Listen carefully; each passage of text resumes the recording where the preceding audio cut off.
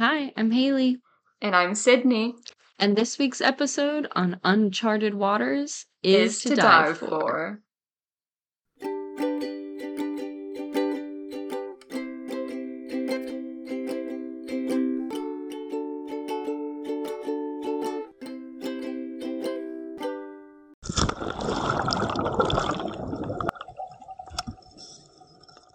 Hello, Haley. How's it going? Good, how are you? Pretty good. It's been funny. We've been recording during my morning and your evening, and then the same evening my time, but you're now the next day ahead and it's your morning. I So know. it's been interesting. We've seen each other at both extremes. I'm now very sleepy-eyed and in the morning. Yeah. And you've had a whole day. You got to do some cool stuff today Yeah. though, yeah? Yeah, we did a PCR workshop, so did a bunch of lab work today in the Molecular Ecology and Evolution lab, at James Cook University, and it's actually in one of the government buildings, so it's like really like high security, everything is super tidy and organized, and it's like the craziest lab I've ever worked in. Like a But it's super molecular lab cool. should be. I know. Man, I So love a good I was tidy with, molecular lab. I know, I was with a badass team of all women scientists today, which was really Ooh, awesome. And that's everyone's cool. divers, which is also super cool. Wow. Um, so yeah, I recorded with you, then went and did a 5 hour long PCR workshop, and then here we are again. I love it. I love it so much. That's super fun. I, in the meantime, slept. So that was great. Oh, you had a special event a few days ago. I did. I did have a birthday. This is true. Is it bad that when you said that, I was like, I had an event? What was it? You paused, so I figured you were. Yep. Yeah. No, I got older. I'm 26 now, which is insane. Trying not to think about it too much, but here we are. Yeah. But Lawrence came to town, so that was good. And we did 5 dives and we got to see a lot of really cool stuff. We also did some really cool sunset photography and like astral photography, which is really fun. And Yeah. by we, I mean Lawrence. I just followed him around like a puppy and was like, "Look at this beach. We could take a picture." So, uh, but yeah, some of That's them fun turned out though. really good. It was super fun. That's so cool.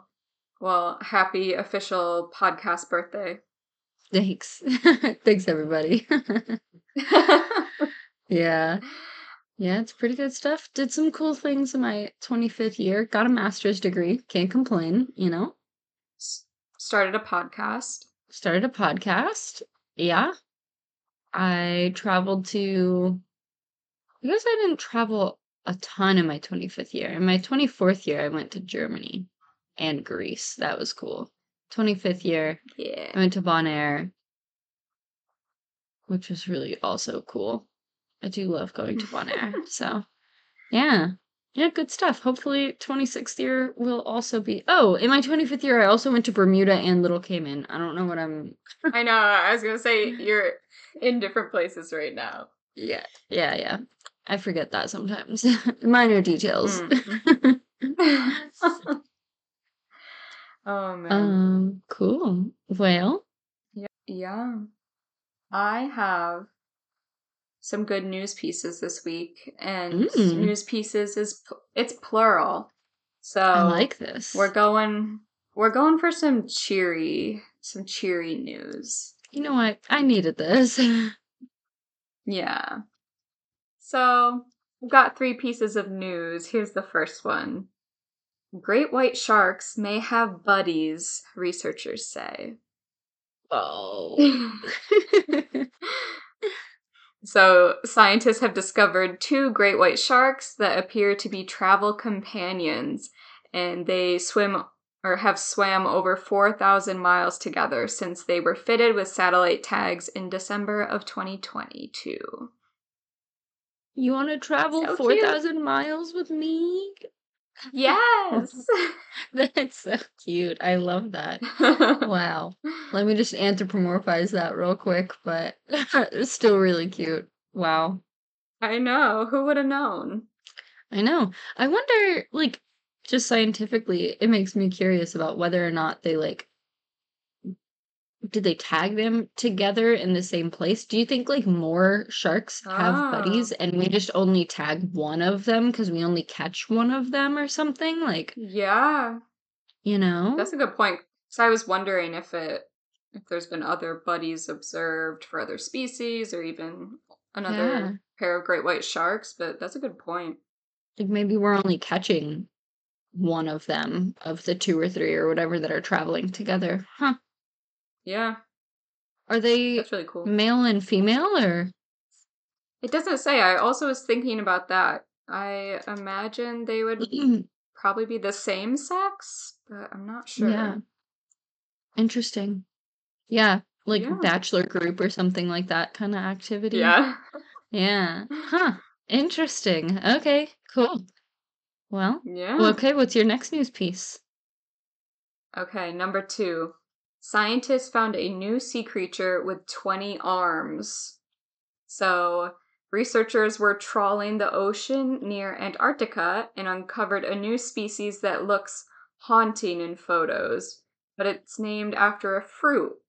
So, they named this creature the Antarctic strawberry feather star, and it's a sea Hmm. creature with 20 arms. Some are bumpy, some are feathery, and altogether, this creature is up to 8 inches long. And it's got a really weird photo. I'll probably post it on our story because it's like an alien. It's crazy. Oh my God, that's awesome. That's so crazy. Oh my goodness. That's so wild looking. Wow. 20 arms. Yeah. What do you think is the evolutionary advantage of that? What are you doing with all those arms, my dude? I don't know. And it lives in Antarctica. Oh my God.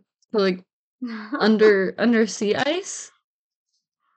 It doesn't say, but like the only thing it reminds me of is like a basket star, and you only ever see those on the Mm, reef on like sea fans or corals. So it just seems mm-hmm. odd to me that there's one in cold water. I don't know. Yeah. It's Huh. interesting. That's super cool. Yeah, it would probably be a good environment for filter feeding. You've got the loop current down there that goes Yeah. around the Antarctic area. So that's cool. I wonder if they Interesting. just float or if they like grab onto stuff like basket stars do. I don't know. Yeah. Do you know, is it okay, I'm about to get real scientific wordy, but is it an echinoderm or is it a cnidarian? Like a Mm, starfish or a jellyfish? I think Because it it's kind of closer to a looks jellyfish. starfish. Okay, Yeah, all right. but it's a feather star. Like, you know those pictures I showed you Yeah, from Australia on the reef? So, I don't yeah, know. I believe you. I believe I, you. Probably a yeah. echinoderm, which is starfish for those of you who don't know. Yeah. But it does look like a jellyfish. Like, the picture just shows it kind of like floating in what I am Mm-hmm. assuming is the water column. So, Mm-hmm. Yeah, weird. mystery. If anyone knows Okay. anything more about this 20-armed, 8-inch, teeny tiny friend, please let us know. Yes. So, on the topic of weird sea creatures named after foods, my last story is about a new species discovery as well. So, a team of scientists have discovered several new species in the Florida Keys, and in honor of Key West legend Jimmy Buffett, they named a few species after him. So, one of Oh. these new species is the Keys margarita snail, and it's named for its lemon lime color that looks like the margaritas of Margaritaville. Oh, that's really cool. I like that a lot. I I always, obviously, traveling around the Caribbean, have a lot of experiences listening to Jimmy Buffett. Yep. And when I was young, my dad and I used to always dance around to Brown Eyed Girl because my dad used to always tell me that I was his brown eyed girl. So every time I hear it, I think of my dad, and it's pretty special. So yeah, I really have a little special place in my heart for Jimmy Buffett, and that's really great, and I love it. I also saw one that was called like it was I forget what animal it was, but whatever it was, they took the genus that it like belongs in, and then they did the species Jimmy Buffett-y, like just his whole Oh, name. I think I also found. Yeah, yeah, I found it. It is a long gnathed isopod. Yeah. Um, and it is super tiny. It is 3 millimeters long, and Oh my it's the god. first new gnathed isopod to be discovered in the Keys in 100 Mm. years. So its name is gnathed Jimmy Buffett Eye. Dang. Yeah. That's super fun. Yeah, I think that's so cool. Yeah. So for those of you who don't know, if you discover a new species, you get to name it whatever you want. So I love scientists are picking these names. Obviously, the margarita one is way more like cute, because it's like yellow. It's like a yellow snail, but I'm sure this gnathed isn't. It looks just like a margarita. It does. Yeah. Yeah, I saw the picture of it. I Mm-hmm. sent it to you. I was laying in bed last night and I actually was scrolling on Instagram and I was like, Sydney, look at this cool thing. And she's like, yeah, I already know. That's in the news for tomorrow. Stop looking at it. Hey, Yeah, great minds think alike. We're on the same wavelength. that we do. That we do. Oh my goodness. All right, well, this week we have a super special set of episodes, actually. It's going to be a two-part episode. So we have one part releasing today and then one part next week. And we will obviously catch you guys up with some news and all the happenings of our life next week as well. But yeah, so get ready, buckle in for a really awesome two-part episode. This is a friend of mine. I'll kind of explain how I know him in a little bit, but yeah, without further ado, our special guest, you want to introduce yourself? My name is Robert Stansfield. My pronouns are that fella. Um, Okay, so he, him pronouns. And where are you from and where are you living now? where am I from and where do I live now? I'm English. I grew up in a village called Hamble, which is next to Southampton on the south coast of England. Spent my life growing up on the river, sailing boats, dinghies, swimming around like an idiot. Then I went to university at Sussex University, did chemistry. Where I then spent a lot of time in Brighton at parties and raves and having lots of fun. Later on, I moved to London, and now I live on Cozumel. Somehow, I've ended up here on Cozumel. Um, um, yeah. Definitely when I hear the story of like how you ended up in Cozumel. I mean, I know the story. For the listeners, I met Rob when I was in Cozumel doing my instructor certification. So I got the chance to dive with him a couple of times, and I've been watching him on social media for a number of years. But yeah, yeah, it kind of has. It's kind of blown up, hasn't it? It's kind of my social media's kind of exploded. It's great. I mean, I had a reminder that last year I was at 20,000 people follow me on Instagram. I'm now just pushing 50,000, and it's quite crazy that I've never paid for a single thing from Instagram. I've never done this whole sponsored business where you get yourself higher profile. It's just organically grown. I just kind of post images that I really like and stuff that I find interesting, and it people seem to like it, and it's just got bigger and bigger and bigger and bigger. Um, it gets a little bit addictive, social media, because you get off on the whole number of likes thing. I remember the day that I had a photo that hit like 50,000 likes, and it was just like my phone went a little bit crazy. And this was back when I used to have notifications turned on, when now I've turned it off because otherwise it just ends up getting a bit silly. But I was just sitting there. I think I was at Punta Sur, the pub that I have loads of my artwork in, and my phone just went ping, ping, ping, ping, ping, ping, ping, ping, as I was getting notification after notification, and it's an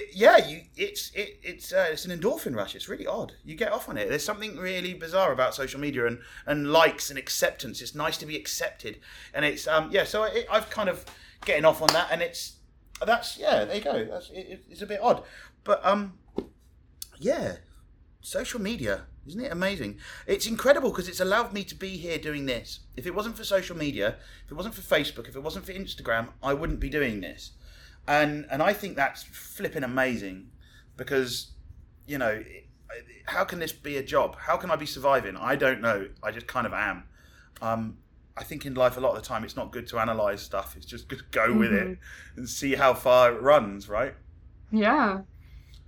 Will you tell us a little bit about how you got into photography or what drew you to the water in the first place? Okay, so growing up in Southampton, I spent my entire childhood in water basically. So as soon as it was warm enough, even if it wasn't, I used to go sailing. I used to take part in the Frostbite series, so it'd be snowing and I'd be out there sailing. And I remember coming in and my hands just like absolutely frozen. I couldn't feel them. But being out on the river, it's just what I did. I was, my parents were always sailors. They met sailing. They met at a sailing club. So from day one, I was on the water, and it was on boats, canoes, whatever. Where I grew up was very tidal, so the visibility underwater was always really minimal. It was incredibly muddy, so I just spent an awful lot of time digging around in mud. And whenever the visibility was good enough, I'd see fish and stuff, and that was incredible for me, and it was amazing. And being in England, being bad weather, spending an awful lot of time. I spent an awful lot of time at home inside.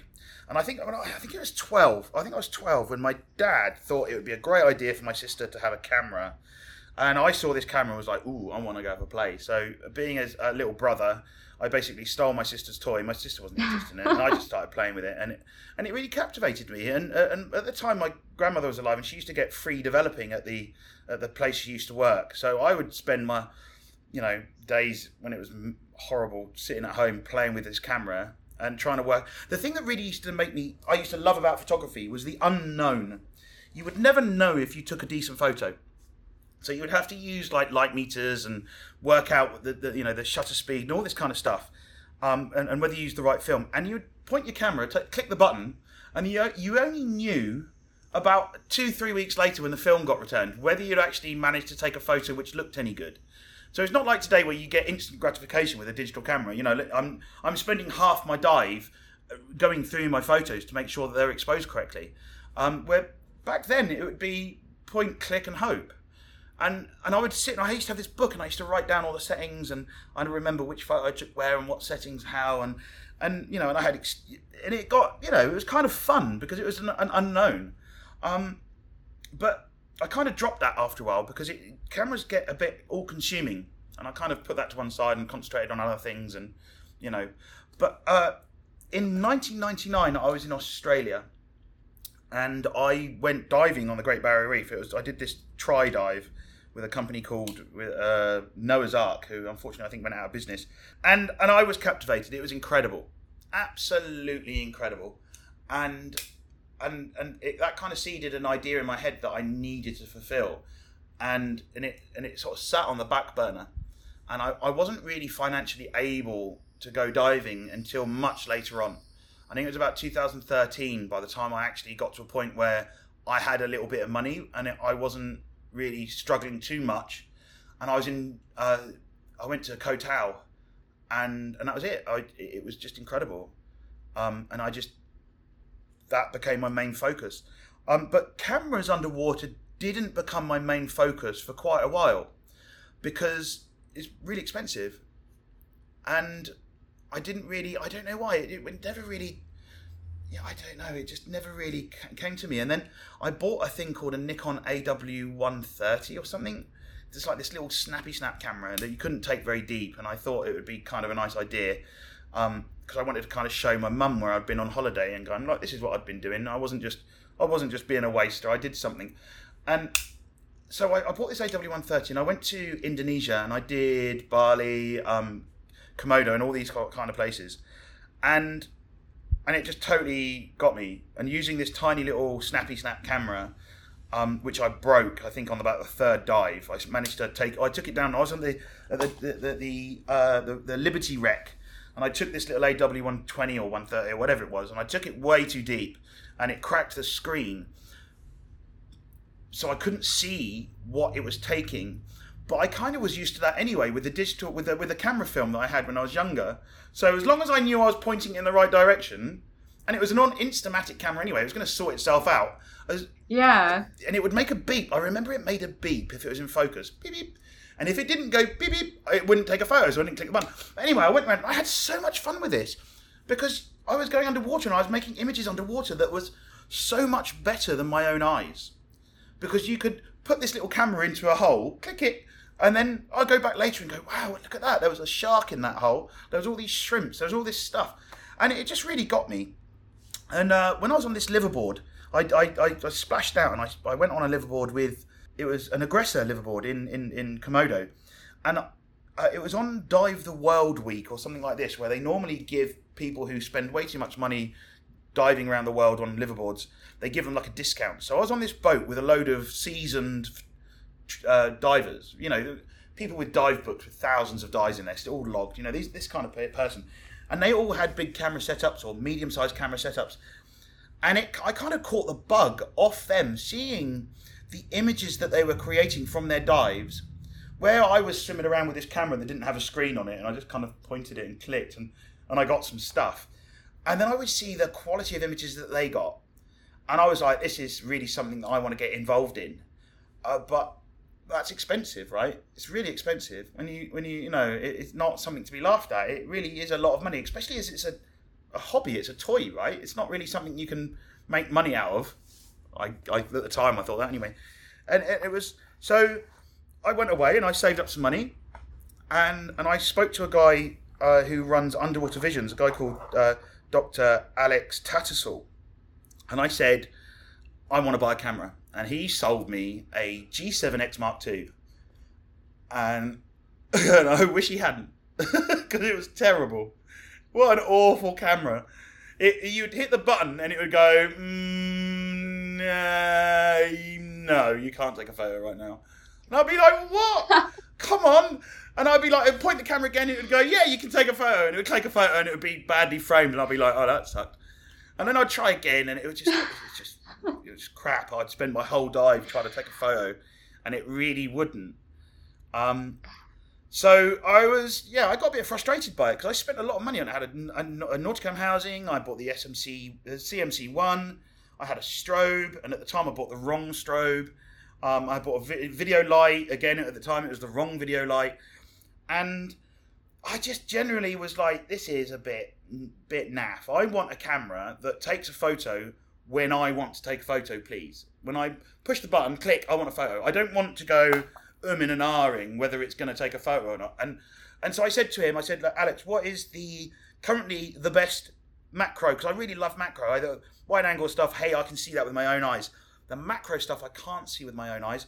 How much and what is currently the best macro setup I can buy? And he went, well, you need all this. And I just took a big old deep breath and went, okay, let's do it. And he sold me a camera system that's just been so much fun. It's got all the bells and whistles. It's got all the bits and pieces that you need in order to be completely flexible. And it's just been, well, I think mainly since COVID really has been my entire world, which is a bit weird to say that. But the guy really understands what photographers want, because he's a photographer and he knows what kit kind of works. And so I bought that, and it cost me the world, but it created something really quite special. And yeah, this is amazing, right? It's just, when I look at the photos that I'm now producing, I'm like, holy shit, look at that. What the heck is it? You know, and when you do that, and when you look at something and, you know, amazing. Yeah. How long have you been using that camera system? I think I bought it like 8 years ago. I bought it 8 years. Oh, wow. And for the first few years, I didn't really use it. I was working way too much. I was balancing my life between touring with bands and then being here in Mexico. And you know, in life you get in what you you get out what you put in. And if you only put 20% in, you get 20% out. And I was putting 50-50, and I was only getting 50% out. And I was wondering why my images weren't really doing anything for me. And then I just got to thank COVID really for putting me 100% into it. And I mean, it's been a lifesaver really. I don't know what I would have done if I hadn't had it. Yeah. Because I would have been completely lost. I'd have been stuck on a Caribbean island during COVID, with nothing to do. Instead of that, here I am, and it's spiraled into this beast that is now Cozumel Blackwater, where we go out into the middle of the channel at night with a group of strangers and jump in and swim around a light, which I think is incredible. And we find stuff that's never been spotted in. I mean, we've had these species that have never been seen here before, and we're getting finds that we found this an eel the other day that was last spotted or last recovered over a hydrothermal vent in the Galapagos, and it's never been seen in this part of the world ever before. And they didn't even know it was here, and it's just like, I think this is incredible. We found gibberfish, and everyone was like, I don't think a gibberfish has ever been found in Mexico. And it's just like, here's this English, like, what am I exactly? I don't know. I'm just a nerd who points cameras at things. I'm finding new things from Mexico, and I think it's amazing. I mean, I've even had completely national, right-wing nationalistic people in Cozumel that is normally like, Mexico diving for Mexican people and all this kind of stuff. They've come up to me and said, thank you for bringing something new to the island. That's awesome. And I think that's really lovely that people that are normally hate foreigners are coming up to me and thanking me for doing something new, and bringing something extra to the place. And I think that's wonderful. And it's kind of like, I don't understand why no one's done it before. Yeah. And to be standing on a new frontier. This sounds a bit grandeur, doesn't it? That's why I've given myself over granted. But standing on a frontier of something which is new, which is quite a thing. I can imagine what it must have been like for the people when they first discovered diving in cenotes and cavern diving here in the area, because they were like, holy moly, look at this thing that's here, and how can no one be doing this? Yeah. And then they're there, they're pioneering this kind of diving, and to be here pioneering this kind of diving, I think it's really, really fun. Yeah. Really fun. It's also really scary. Yeah. How did you get into Blackwater diving? Like, how did this come about? I looked up when doing a night dive. What? Just look up. So what you gotta do, yeah. Blackwater is looking up on a night dive. So next time you do a night dive, next time you go out and you do a reef dive at night, look up, and that's Blackwater. Right? Because Blackwater is essentially how a coral reef or how any reef system seeds. So when you do a Blackwater dive, you're looking at every single reef species that spawns into the current.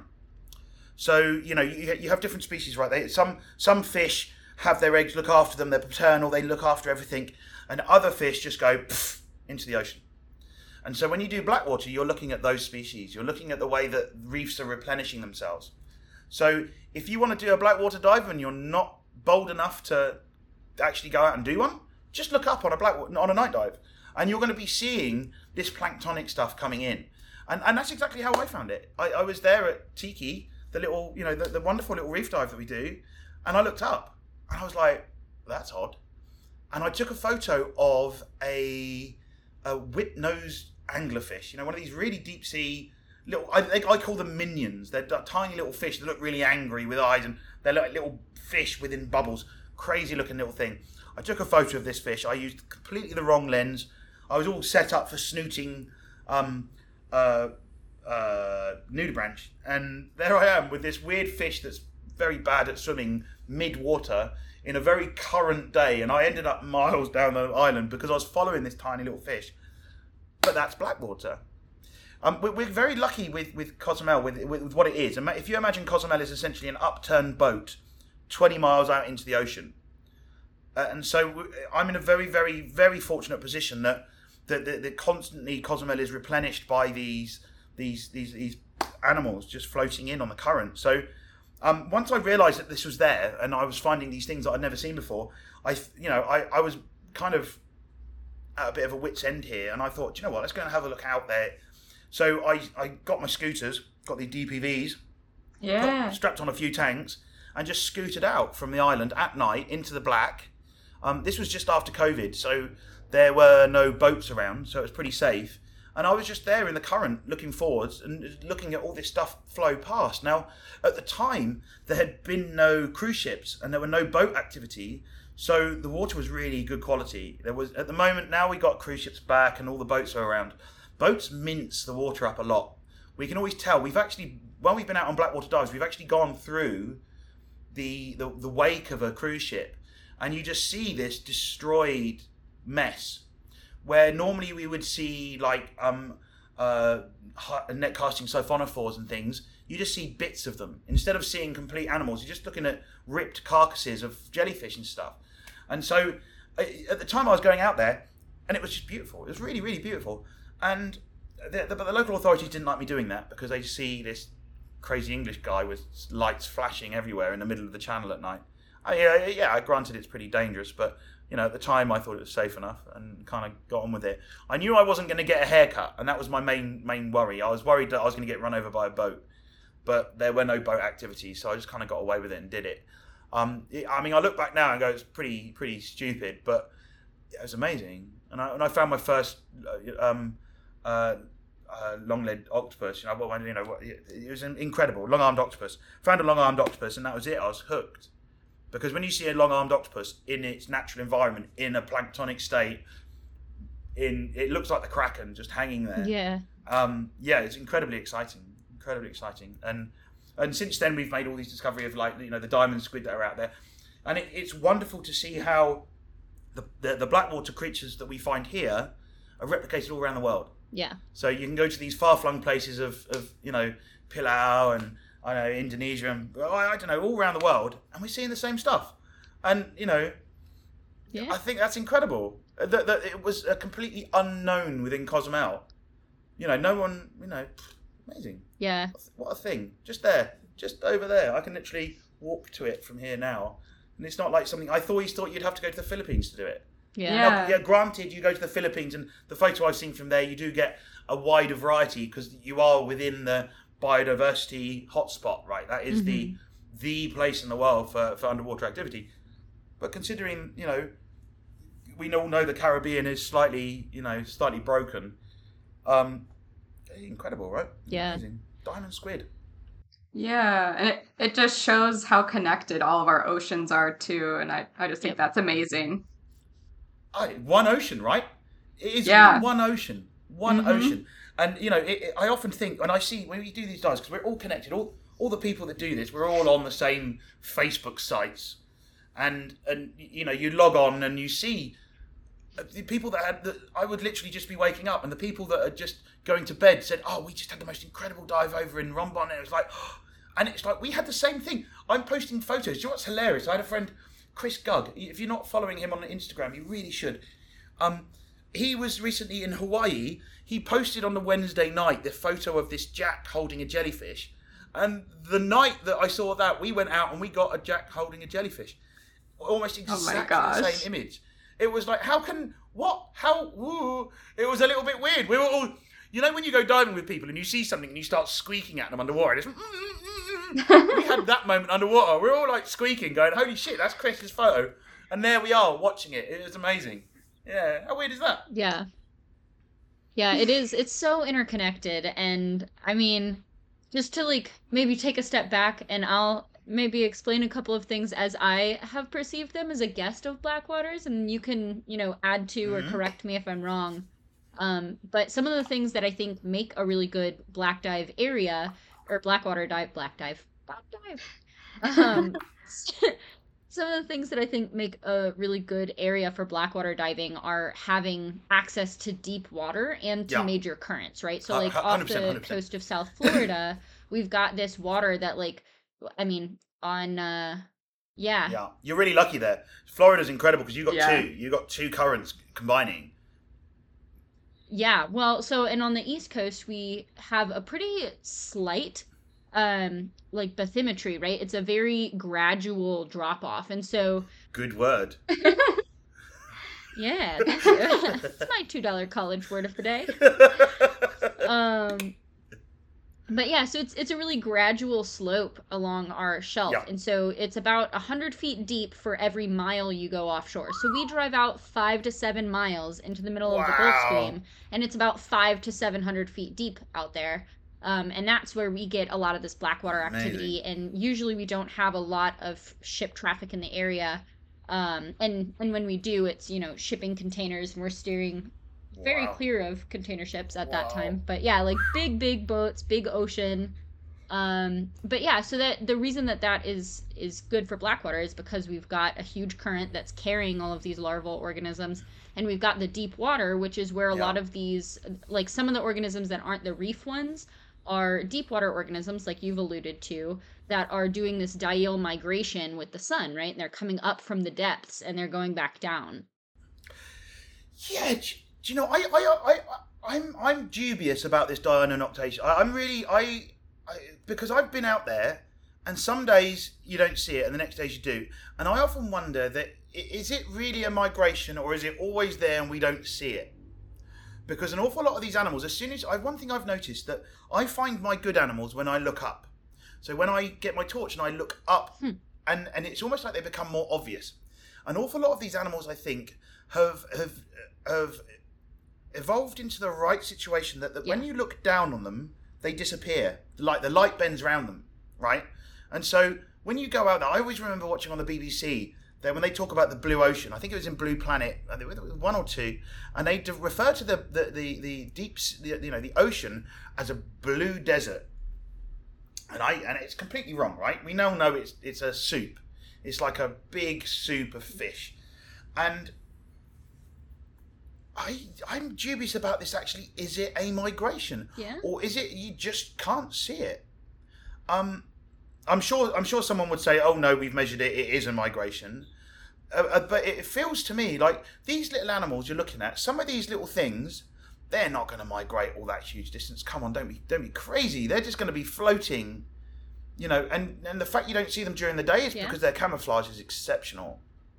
They are either translucent or they have incredible scales that mean that they reflect all the light, and you just can't bloom and see them. I would like to speak to somebody who actually had a degree about this kind of stuff and said we looked at it. But from my observation, when I've been out there on scooters during the day, it's all still there. Everything is still there. You go through pockets of rich diversity, and you go through pockets of like emptiness, and then all of a sudden you go, holy shit, this is what we see at night.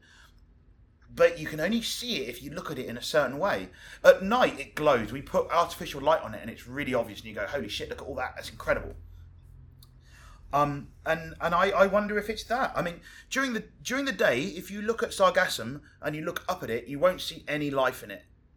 But at night, you turn your torch on, and it just glows. You put your torch on a frogfish at night, and its eyeballs just go, "I'm here," and so you can point out all the life in it.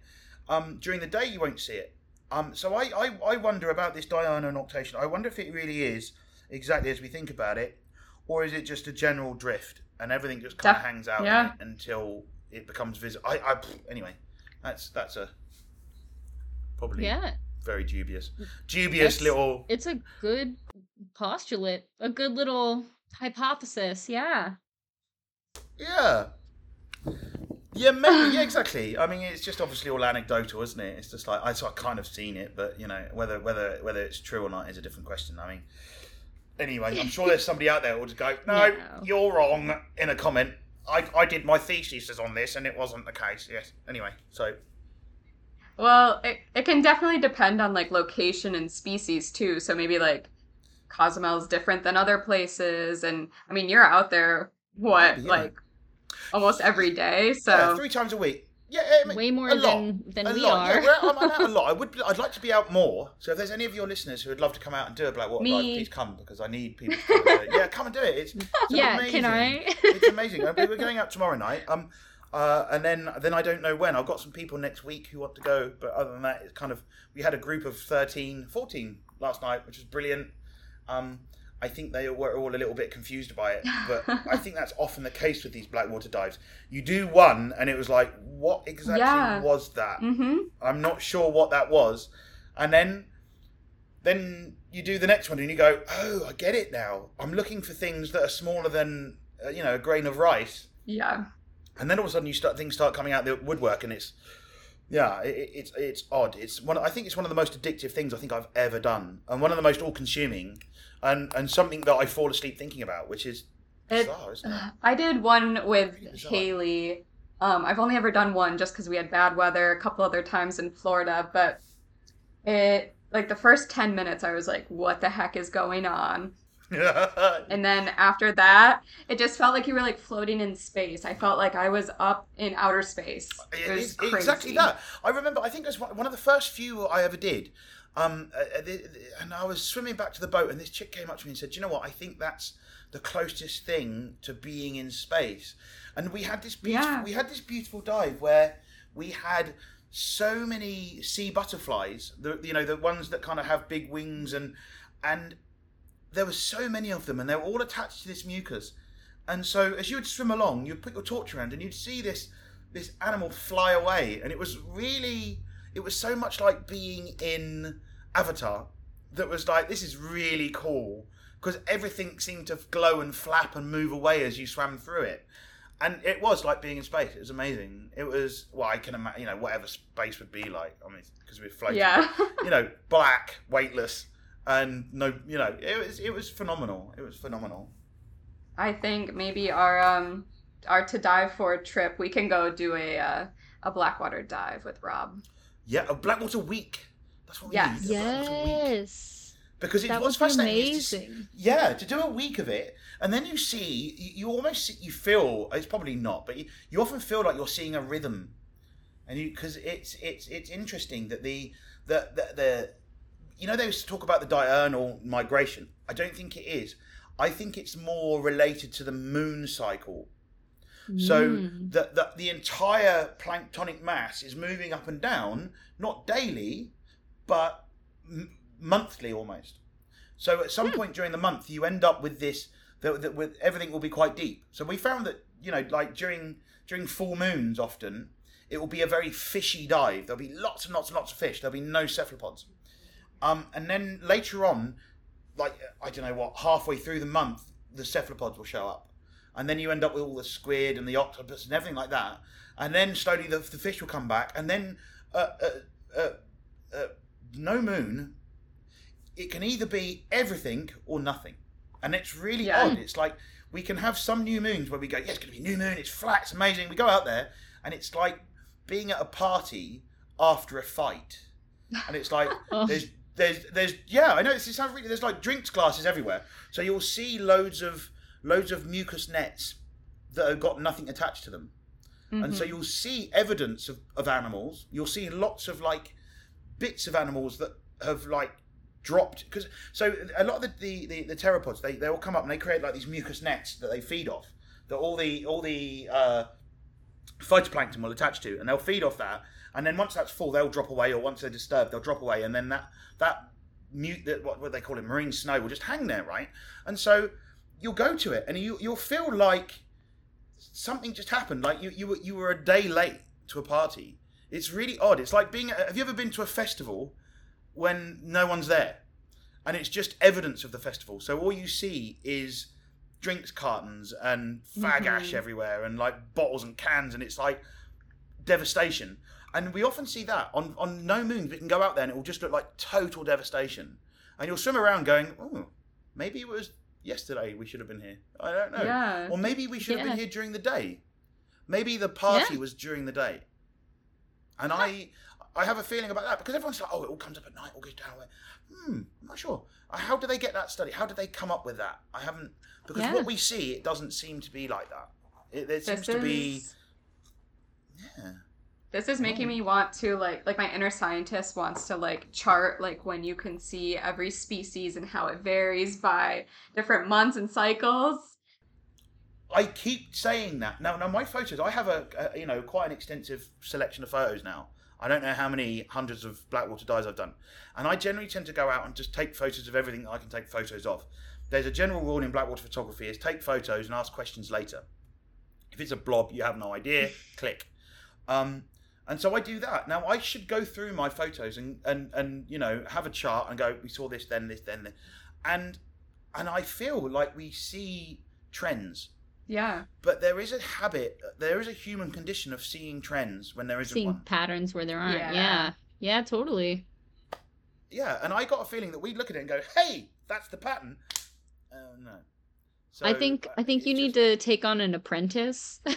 Yeah. Yeah, if anyone's getting... So, I want to make Blackwater Cozumel a non-profit that people could donate to us for our research. It'd be amazing. And we can go out and we can actually start mapping this, because it's really important to know what is in the Blackwater, because that's what's reseeding the reefs.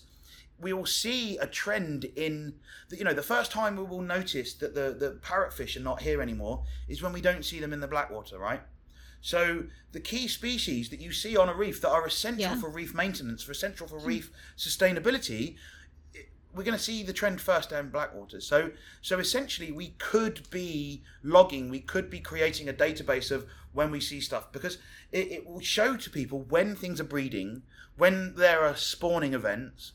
And as far as I'm aware, that this kind of stuff's not done, because, in order to fund that kind of research is a heck of a load of money.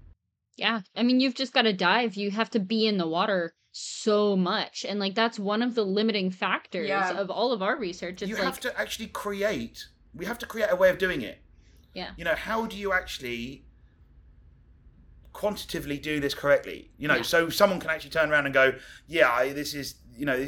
I don't want to create an interesting set of data that someone can pick holes in. You actually need to be able to do it so it actually stands up. Is it peer reviewable? Yeah. Can people turn around and go, do you know what, the way you did it was right? Now, I know that an awful lot of these guys who go out and they'll do surveys, they're like the deep end stuff that Dante did.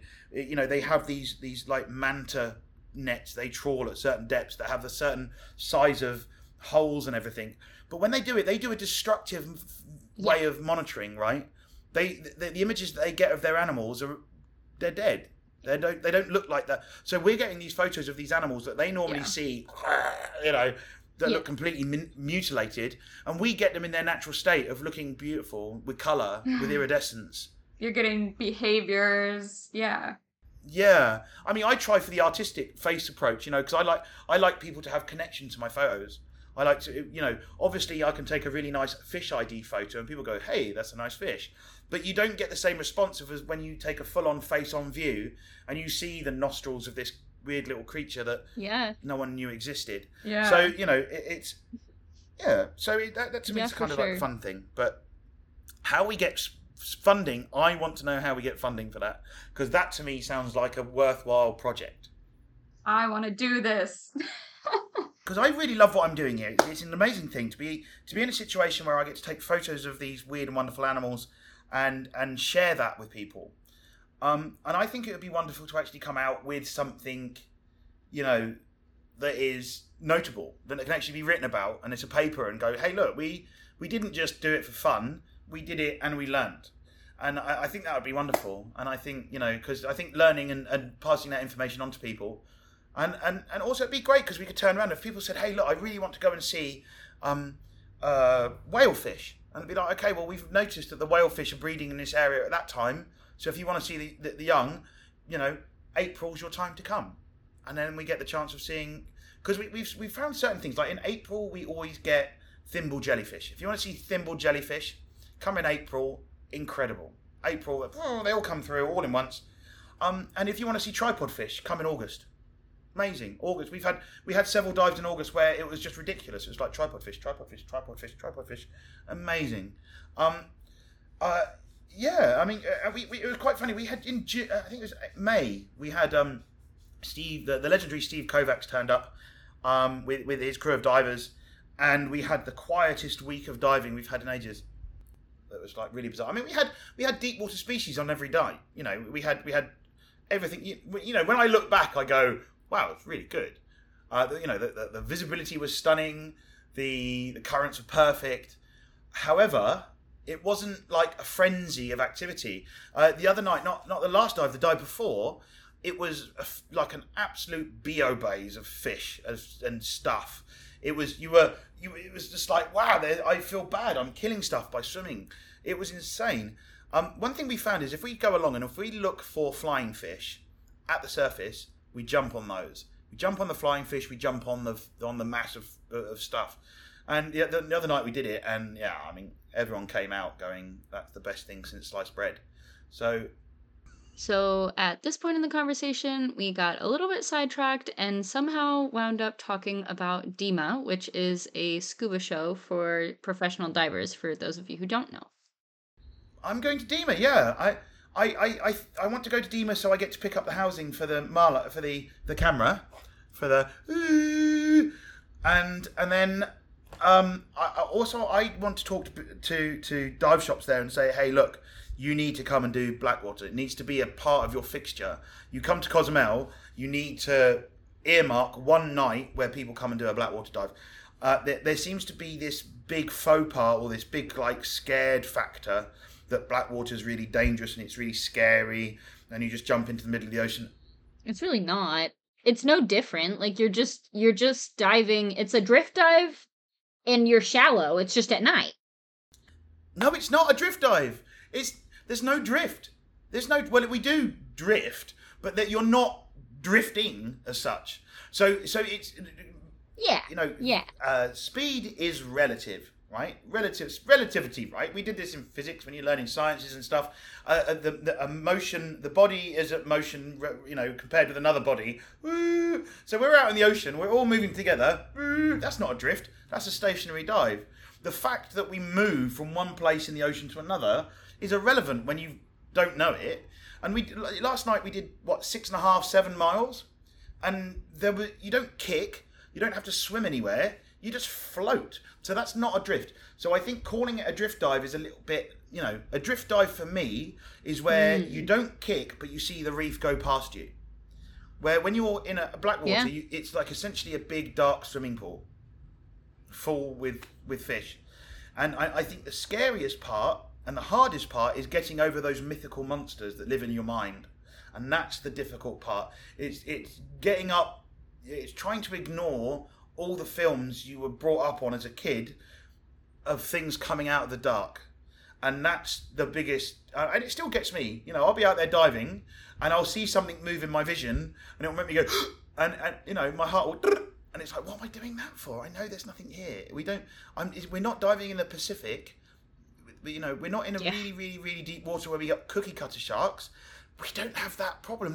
There's nothing in Cozumel that's going to be a problem. So why am I getting... idiot.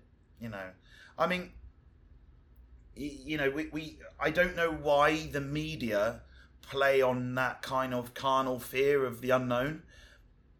I often wonder what life would be like without Jaws. Where would we be? What would the world be like without Jaws, without Megalodon? How would life be? What would we see from this planet? How would people react to oceans? How would people react to the sharks? And I think that's the biggest thing. Someone said to me the other day, are we going to see a hammerhead? And I'm like, what? When do you... No. You're like, I've been diving for how long? And I wish I saw more hammerheads. Yeah, exactly. Exactly. I mean, Eva was talking to me the other day going, why have I been here so long? I've done so many dives on Cozumel. I still haven't seen a hammerhead. Yeah. It's not fair. When you see other people posting that they saw one. We got a scalloped the other day. I don't know if you saw it on social media. A scalloped hammerhead came through. I did. I saw all of the Cozumel things blew up. All the Cozumel scuba pages were like... Yeah, amazing, right? And what was weird is the fact it was a scalloped. And it looked very unwell because it was swimming very slowly and didn't mind people getting close to it. Yeah, but what big animal allows other animals near it? I will say, this is a discussion we've been having about sharks specifically because of the diving that I've been doing here. And I don't know what it is about this area. And the listeners have heard me rant about this 4 times now, so I'm sorry. But the sharks here are very, very brazen. And so they'll come up to you, they'll be very, very close to you. They'll literally just swim directly at you and get an arm's reach away from you and then just barely veer off. Wow, how much fun is that? Yeah, and they're all really small for sharks, right? They're juvenile sharks. They're 4.5 or 5 feet long. And so my theory has been that the the smaller sharks, because they have to defend themselves when they're like out in big ocean here, like it's you swim, 50 meters offshore and there's 6,000 feet of water. And so, yeah, my theory is just that they are really young and that they have to kind of like be really spicy in order to make it. Once they're 10-foot bull sharks, they don't really have to be so like brazen and kind of like bold, yeah, because nobody's messing with a 10-foot bull shark. Nobody's messing with a 12-foot tiger shark, except other sharks. See, I always thought that big animals got big because they were careful. Maybe so. You don't get old. I think the older you get in life, the more cautious you become. Yeah. And the brazen ones die off early. That's a good counter theory. I like that. So why don't you see the big ones? They've learned their lesson. So that's all we're going to give you guys this week. You'll have to come back next week for part 2, where you'll get to hear about what kind of education Rob has to do this job, and also about some of the challenges he's faced, and of course, all of our favorite silly questions that we ask at the end of every episode. So please stay tuned for more next week. And yeah, thank you guys for sticking around for our first 2-parter episode, and we hope you enjoy. Thanks so much for listening to this week's episode. Don't forget to head on over to our website, where you can find information on submitting your great stories for our Fish Tales episodes. Those will come out about once a month, and you can find the form to submit your stories online. Our website is under TidalTeesApparel.com. There's a little header at the top that says To Dive For Podcast. And if you hit that link, we also have merch for sale. And you can also find us on Instagram at To Dive For Podcast and on Facebook as well. Don't forget to like and follow and share with your friends. See you guys next week. Bye.